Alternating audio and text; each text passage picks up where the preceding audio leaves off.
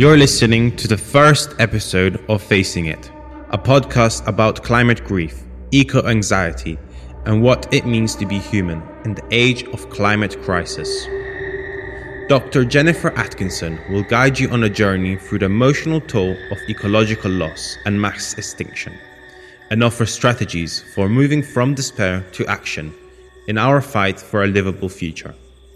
This series is produced by Intrasonics UK with the music and sound recordings of Cryon.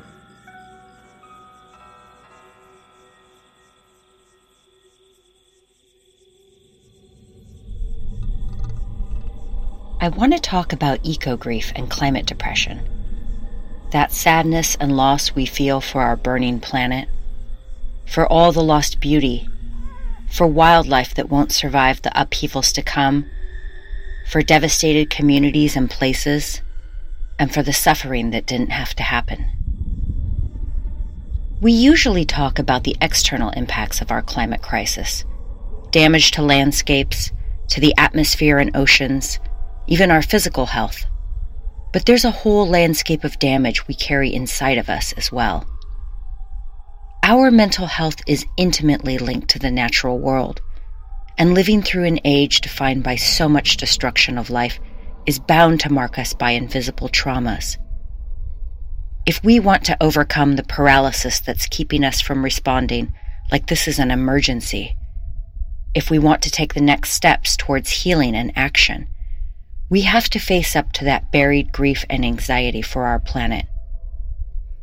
I know this isn't the kind of prescription you hear in political discussions or scientific recommendations for reducing carbon emissions. But for decades, those approaches have failed to move us to action because they don't address our climate crisis at the most basic human level.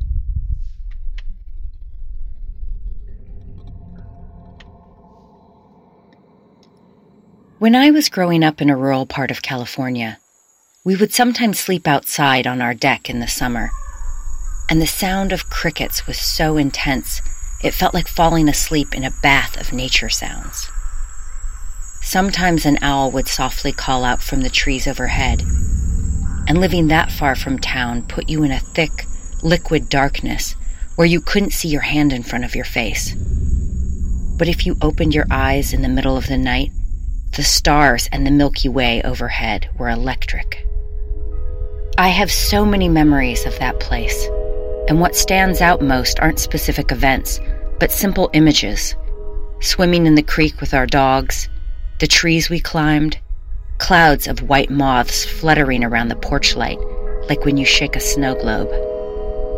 The California countryside wasn't just a place where I lived, it was who I was, and it shaped everything I came to love about this wild, living planet. So a few years back, when a decade of mega droughts and extreme heat set off historical wildfires that ripped through California, it felt like a death in my family. I'd moved to Seattle 10 years earlier, so all I could do was watch helplessly on a screen while my childhood landscape turned to ashes. The forests where we used to play hide and seek were swallowed by flames, and fires spread so widely that smoke across the West Coast was visible to orbiting satellites. People less fortunate than our family lost their homes, and in some cases their lives. Survivors told stories of jumping into lakes and swimming pools, of flames licking at their heels as they ran to cars to escape. The animals in those burn zones couldn't give interviews of their own, but I couldn't shake the pictures in my head of their fur on fire and bodies turned to ashes. But even though the pain from that experience was more intense than any destruction of place I'd felt before, the basic feeling wasn't really new. I think for years we've all been experiencing a kind of unacknowledged grief for our planet. Every day brings heartbreaking news of mass extinctions and dying oceans, displaced communities, vanishing forests, collapsing glaciers. How can anyone absorb that without being shaken to the core? But we don't live in a culture that openly mourns those kinds of losses, and that makes it hard to really process their magnitude or personal impact. When I think about the conversations I've had about grief over the years, and the self-help books and support groups and rituals that give us collective ways to mourn, they're almost always for the loss of other people.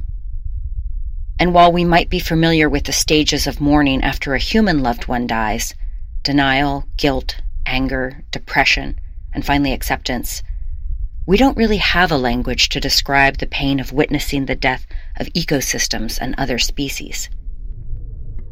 At least, not until now.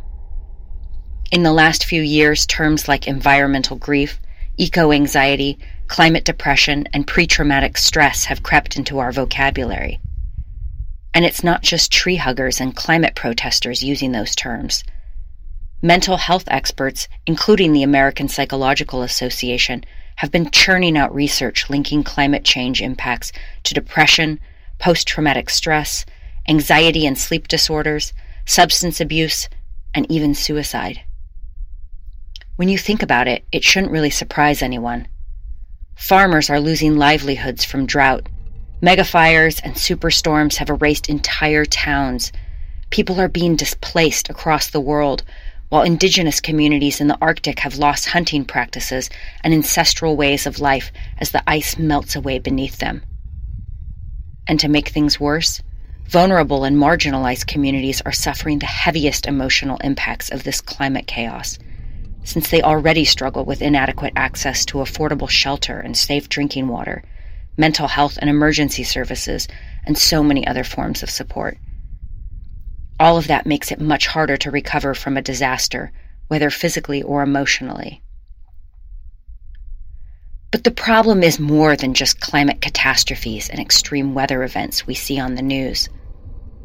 Long before I watched California go up in flames, my childhood landscape had already been changing in 1,000 subtle ways, as creeks dried up and new housing developments dimmed the stars and made the nights less quiet. We all have those stories of slow-moving changes in our daily lives, the gradual loss of bees and songbirds, dying trees along the road, fishing trips where you come home with less and less every year. The philosopher Glenn Albrecht coined a term to describe this experience where a familiar place starts to feel strange. He calls it solastalgia. It's similar to nostalgia, a longing for some time or place you can't go back to. But with solastalgia, that homesickness happens without ever leaving home. A couple years ago, when I started to adopt this vocabulary, it made it possible to talk more openly about environmental loss with students at the University of Washington. I knew they were feeling despair and anger too, but the absence of any clear language made it hard to put their fingers on it. When we brought up terms like eco-grief and climate depression and solastalgia, students got it immediately, like something invisible that had been following them around suddenly took shape and had a name. They said it described exactly what they felt as summer skies were dimmed with smoke and fewer hummingbirds came to their backyards. Hearing students talk openly about their climate distress motivated me to look for some new ways to help. And one day when a student confessed she was switching to another major because environmental studies was too depressing, I decided to offer a seminar where we could address the emotional toll head-on. I posted flyers around campus to advertise this new course on eco-grief and anxiety, and the day registration opened, every seat filled. A couple months later, local and national news outlets started reporting on our class. Letters poured in from readers nearby and around the world who were comforted at least to learn they weren't alone in feeling despair. Those messages came from grandparents and nurses, school kids and scientists and baristas. It wasn't just me. It wasn't just our students. Eco-grief was everywhere.